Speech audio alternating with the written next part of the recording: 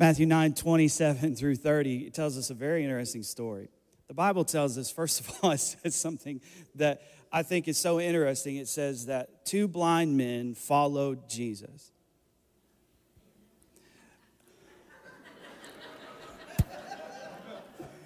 I don't want to seem rude or crude, and I don't want to mock anyone's condition. I just think this is a interesting set of words. Two blind men follow Jesus. So what's your excuse? Right? Like, I need to move through this. So I need you to understand just a few things today about how you see yourself. How you see yourself. How you see him determines how you see you. Remember last week we said A.W. Tozer put it this way. He said, what we think about God, what we think about God is the most important part of us. What we think when we think about God is the most important part of us. So how I see God is how I see myself. Now, as I begin to examine myself, I have to be cautious because there are some things that, as I look at myself, could cause me to be discouraged. Now that I'm 40 and I go to the mirror, I don't see the same guy looking back at me that looked back at me when I was 30. And I definitely don't see the same guy looking back at me that I looked at when I was 20. Some things have changed about my life. There are more wrinkles, there are more gray hairs. There's a whole lot of stuff there that I didn't see 20 years ago. And so I have to be cautious that when I look at myself, I don't over-examine myself. Because the reality is this morning, when I say when we look at ourselves, the way we see God determines how we see ourselves, it's so important because the reality is when God looks at you, he doesn't see you. The Bible tells us we are in either one of two conditions today. We are either in Adam, which means we are in our sin, or we are in Christ. And the Bible tells us that our life is hidden in Christ. So the reality is when God sees us, he doesn't see us. He sees us either in his Son or not in his Son. And so as a believer this morning, it doesn't matter what you see in the mirror when you look in the mirror. When God looks at you, God sees his Son, Jesus Christ. And so no wonder you've got a misunderstanding of who you are because you keep seeing who you are. You need to see yourself the way God sees you. As if you're not careful, you will look at your life and you will think that in order to win, everything has to work. But in Christ, you have to win. You have to learn how to win when everything isn't working in your favor. Two blind men followed Jesus. If I don't have it in this season, then I don't need it to get done what God has asked me to do. I don't need it. It doesn't mean I shouldn't pursue it. It just means that if he has asked me to do it and I don't have it, then that means I don't need it. But very often when we look at ourselves, our focus becomes on what we don't have. I don't have smooth skin anymore. I got this permanent, just wrinkle right here in my forehead. I might be able to get some Botox in there and bust that thing out, but it's just there. And when I look at myself, I can see all of the things that I don't have. But when I look at myself in Christ, it causes me to focus on what I do have. And what I have left is more powerful than what I have lost. In Christ. Now, in myself, I've lost some things. My legs don't work as well as they used to. I can't run as fast as I used to. I run out of breath quicker than I used to. I can't see as well as I used to. But all of that doesn't matter. Even though my body is fading away, the Bible tells me that my spirit can even grow stronger. So in Christ, I actually have a whole lot more going for me than meets the eye. I don't know if that's good news for anybody this morning, But maybe you look at your flesh and your current situation in your life and you're saying, man, I don't have a whole lot. Well, that's okay. It doesn't matter, because even though you don't have a whole lot in yourself, you have more than you could possibly imagine in Christ. I have to learn how to win without everything working. I have to learn how to be grateful for the stuff that does work in my life. I don't know if there's anybody in this room who all your stuff doesn't work like it used to work, and you just got to wake up some morning and just thank you, Jesus, that the left one is good today. Thank you, Jesus, that my right eye works good today. Thank you, Jesus, that I'm hearing out of the left side today. Thank you, Jesus, that I'm breathing good today. I don't know if there's anybody in this room, but you got to wake up grateful just because something's working. I wonder if there's a praise in this room from some people who are glad that something is working. I might not have it all, but something is working. So they used what was working. They didn't let what they didn't have keep them from what they wanted. I have to learn, so I have to learn how to win when things aren't working. I have to learn how to pursue through the pain of rejection. These are things we have to do in Christ. I have to learn how to pursue through the pain of rejection, because if I don't learn this, then I will think that when people reject me, that it has something to do with me. Most of the time, people aren't rejecting you. They're rejecting Christ in you. Jesus said, if they hated me, they're going to hate you. Why do they hate you? Because you look like him. They don't hate you because of you. They hate you because you look like him. You remind them of him. They tried to kill all of the disciples. Why did they do it? Because they reminded them of him. Remember, they would say to the disciples, how did you do this miracle? How did this happen? And they would say, do you remember Jesus whom you crucified? They thought they had killed Jesus. And they had, but Jesus had risen from the dead, ascended to the Father, sent the Holy Spirit, and now Jesus wasn't just one person walking the streets. Now he was hundreds and thousands of people walking the streets, and what they thought they had killed, they had just multiplied. So we have to learn how to deal and work through the pain of rejection in our life, because if not, we'll stop pursuing. Every time a door closes, every time somebody doesn't like us, every time we get a negative comment, negative feedback, we get a bad review on Google, we'll want to shut our business down. But we can't live that way. We have to learn how to pursue through the pain of rejection. These guys, watch this. The Bible says they're blind, following Jesus. They're crying out to Jesus, Son of David, have mercy on us. And the Bible says Jesus goes into somebody's house. They're following him, asking for help. Jesus doesn't turn and help them. He literally walks into somebody's house, ignoring them. Why? Because when it feels like Jesus is rejecting you, it's actually Jesus asking you to follow him closer. So we have to learn how to deal with the pain of rejection from people and what feels like rejection from God. See, we don't want to talk about that. It's really easy, and we get to shout because all of us have been rejected by people, but something in us feels sacrilegious to talk about the feeling of being rejected by God, the feeling of praying and not getting an answer, the feeling of asking and not receiving, the feeling of giving and not seeing any return, the feeling of following and nothing changing. I have no idea how long these men had been following Jesus, crying out, asking for him to have mercy on them. And when it looks like he should turn and meet their need, he walks into somebody else's house. Have you ever felt like Jesus is blessing everybody but you? He's like walking into everybody's house but yours. We have to get through that. The pain of what feels like rejection from God is not truly rejection. It's him asking us a question. Will you follow me just a little bit closer? Okay.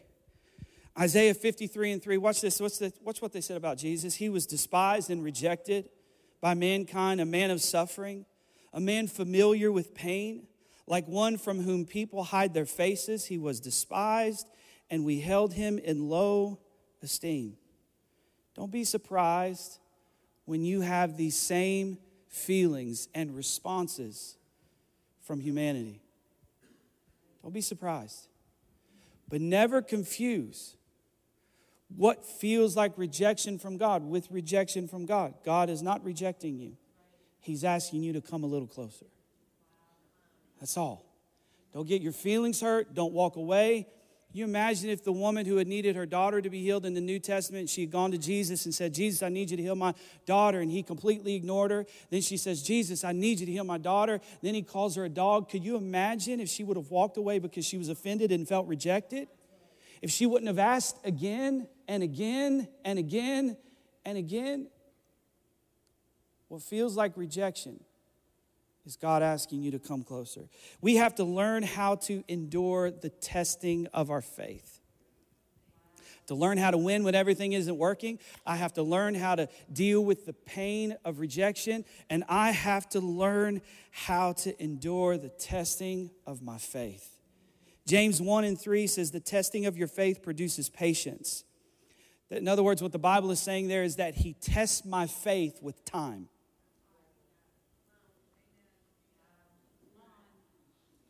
You see that? The testing of my faith produces patience. What the Bible is saying is God tests my faith with time. God is not just interested in how big can you believe. He wants to know how long can you believe me. He that endures to the end will be saved. So the testing of my faith is not just, can you believe me for these great things, but can you believe me for a long time? Can you trust me for 5 years, for 10 years, for 15 years, for 20 years? Can I count on you to stay faithful and trust me when you're 30 and when you're 50 and when you're 60 and you're 70? You're still believing for the same thing that you were believing for when you were 20 years old. Can your faith be tested with time?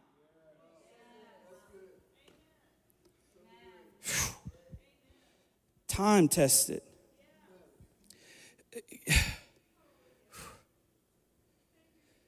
Sometimes what we confuse faith for is desperation. But desperation and faith are not the same thing. Watch this. They're following Jesus. Two blind men following Jesus. Jesus goes into a house. They, instead of getting their feelings hurt, the Bible says they follow him right on into that house. They didn't ask if they got an invitation. They didn't care whose house it was. They didn't wait for somebody to say, come on in. They just went right on in. Because this is the thing about Jesus. Wherever he is, you are welcome to go. There are no closed doors in the key. There's no VIP access when it comes to Jesus. When you come to Jesus, you don't get a thing around your neck that says you can go in this door and this door and this door, but you're closed off to this door. Only special people get to go into this door. Only the priests get to go. No, there's no VIP access. There's no rule based on how good you've been or how bad you've been. If you belong to Jesus, every door that he walks in, it is also open and available to you. I don't know if there's anybody in this room who's been pretty bad, who doesn't deserve VIP access, but Jesus has granted it, who wants to give him a praise right now. I wonder if you put your hands together and just bless him that every door that he walks through, he gives you access to. They follow him right in. But watch what happens. Jesus doesn't immediately heal him. He asked him the craziest question. Why? Because desperation and faith are not the same thing. Crying out, Lord, have mercy, is desperation. Faith is walking through the door. You got to hear me. The Bible tells us in James that faith without works is dead. It's not that I have to prove anything. It's just that genuine faith proves itself. So you tell me I have to prove something. No. I'm just saying genuine faith proves itself. You will know them by their fruit. Fruit is not something that a tree tries really hard to produce. It's natural because of who it is. It's natural because that's its DNA. So if you are truly a person of faith, you will naturally produce works. Come on. It's not a works thing. Works are natural to the believer. Just natural. They're the overflow of a believer. That's what the Bible's saying. And so they didn't just say, Lord, have mercy. That's desperation. They followed Jesus into the room, and then Jesus asked them the most interesting question. He says, do you have faith that I can do this? That's a loaded question. Do we have faith that you could do this? Like, why do you think we're following you? Watch this, because this is why most people follow Jesus, because of what they've heard. So what Jesus is saying, this is very powerful. You need to catch this. And if you're taking notes, you need to write this down. Jesus is asking them this. This is the summary of what he's saying. Because you would think that their intention for being there is that they believe he can do it. But that's not always the case. Jesus is making sure that they're there for this. What he's saying is, I know you heard, because they're following because of what they heard. I know you heard I can do that, but do you believe I can do? Wow. You catching that? Because there are a lot of things that we have heard that God can do. And sometimes it's easy to have faith about what we have heard God has done. But when it comes to our situation and our blindness and our brokenness and our addiction and our suffering and our pain, do we believe he can do this? Or have you been losing for so long in the same area, you don't know how to win anymore? He's asking, I know you heard I can do that, but do you believe I can do this?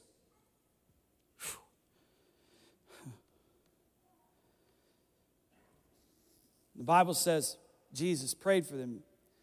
He healed them. One translation tells us that their sight was restored.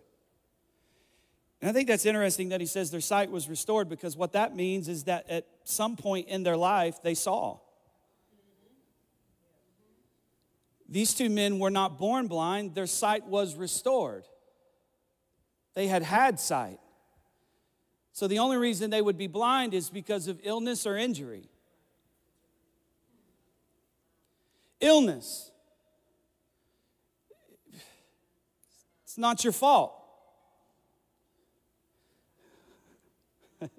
It's not your kid's fault they went to school this week and everybody has the stomach bug and parents send their kids to school throwing up. Like, that's not your fault that your kid came home with the stomach bug. Illness, injury.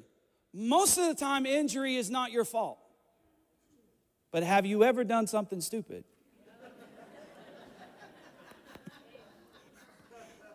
And injured yourself?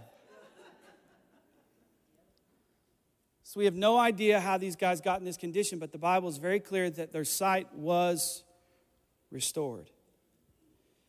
I'm going to give you a few ways through illness and injury that we lose our sight. Here's one. One way we lose our sight is we get blinded by resistance.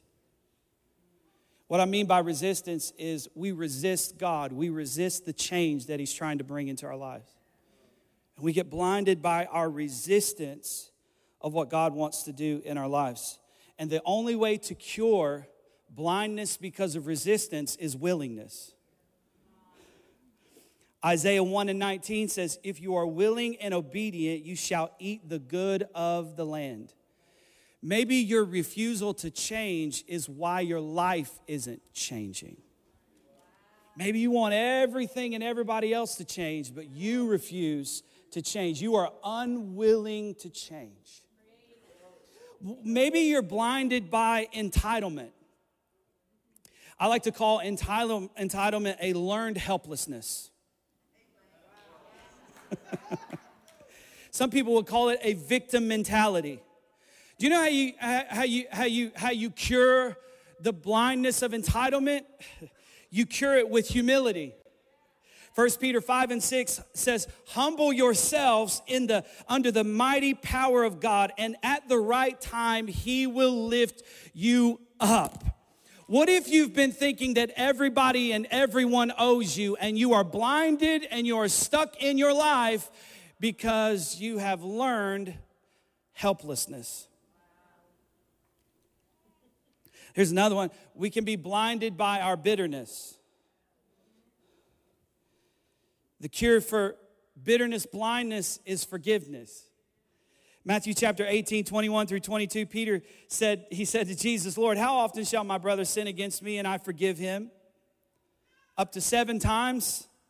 Jesus said to him, I do not say to you up to 7 times, but up to 70 times 7.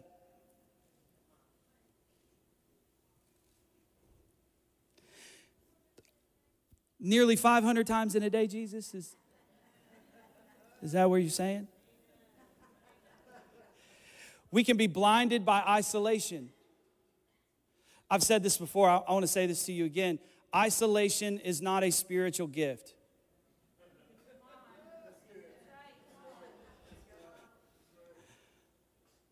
Self-imposed isolation is not a spiritual gift. I just need to be alone. No, you were not created to be alone.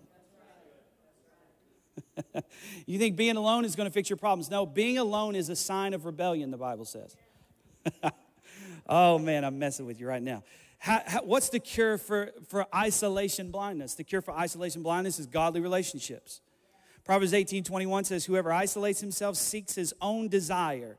He breaks out against all sound judgment. In other words, the reason you're isolating yourself is because you want to just rebel. You want to do your own thing. Hebrews tells us that we should not neglect meeting together as some do.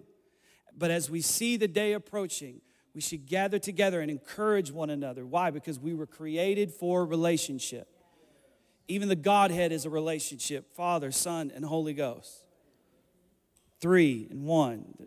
Okay? It's a relationship. We can be blinded by condemnation. Psalm 40, the psalmist said there in Psalm 40, verse 11, he said, my iniquities have overtaken me. He said, I cannot see. They are more than the hairs of my head. Now, for some people, that would not be a very applicable verse. So I'll throw that out there. My iniquities have overtaken. I cannot see. They are more than the hairs of my head. He said, my heart fails me. My sin has caused blindness. Sin separates. Sin separates. Now watch this. As a follower of Jesus, sin does not cause God to separate himself from us. Sin causes us to believe that we have separated ourselves from God. He said he would never leave nor forsake us. He didn't put any parameters around that statement. He just said, I'll be with you. Not if you're great, not on your good days, and I'm just going to hang back on your bad days. No, he said, I'll be with you. There are no parameters for him being with us. What sin does is it causes us to disconnect from God and make us think that God is at a distance. And the psalmist said, it makes me blind.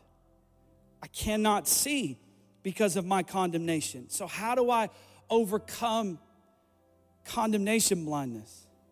Faith in the finished work of Jesus. Romans 8:1 says, there is therefore now no condemnation to those who are in Christ Jesus. How do I overcome that blindness of that condemnation brings in my life? I just put my confidence in the finished work of Jesus Christ. I just believe that what Jesus has done for me is enough. I just believe that when God looks at me, that he sees me in Christ. And however God looks at me is how I need to see myself. So it doesn't matter how people see me. It doesn't matter how your mom and dad see you. It doesn't matter how your friends and relatives see you. If God sees you in Christ, that's the only sight you really need. That's it. Because condemnation doesn't just come from the way we think God sees us. It comes from the way we think others see us. And when you realize that other people's opinion of you pales in comparison to the opinion that God has about your life, then you can live free. You can leave here free. This is Recovery Month. I'm trying to tell you, you can recover your sight. I don't know how you lost it. I don't know if it was illness or injury. Most people become addicted because of illness or injury. An illness that put you in the hospital and all of a sudden you got medication. And so now that medication that helped you get through your surgery or your issue, now it's become an addiction to you. You don't need it anymore, but you need it. And then maybe you injured yourself. I know for a lot of people who have like a pain prescription addiction, painkiller addiction, very often it started because of an injury. And somebody said, here's this Lortab, or here's this OxyContin, here you go. And this will help you with your pain. And of course it helped with the pain, but now you're not hurting anymore. You're taking it because of what it did for you. More than covered up the pain of your back or your leg, it covered up the pain of your failure, your regret, and your shame. And God's saying this morning to you, can you follow me into the house? Can you believe today that I can do this? What seems insurmountable, what seems like it's impossible for you to overcome, the area that it seems like it's impossible for you to get victory in. Do you believe that I can do this? Do you believe that I can heal you of this? Do you believe that I can overcome this in your life? I don't know if I'm in a room with a group full of people who believe that whatever is going into my life today, whatever is keeping me back, whatever is holding me down, I believe today that Jesus can heal even this. Even this.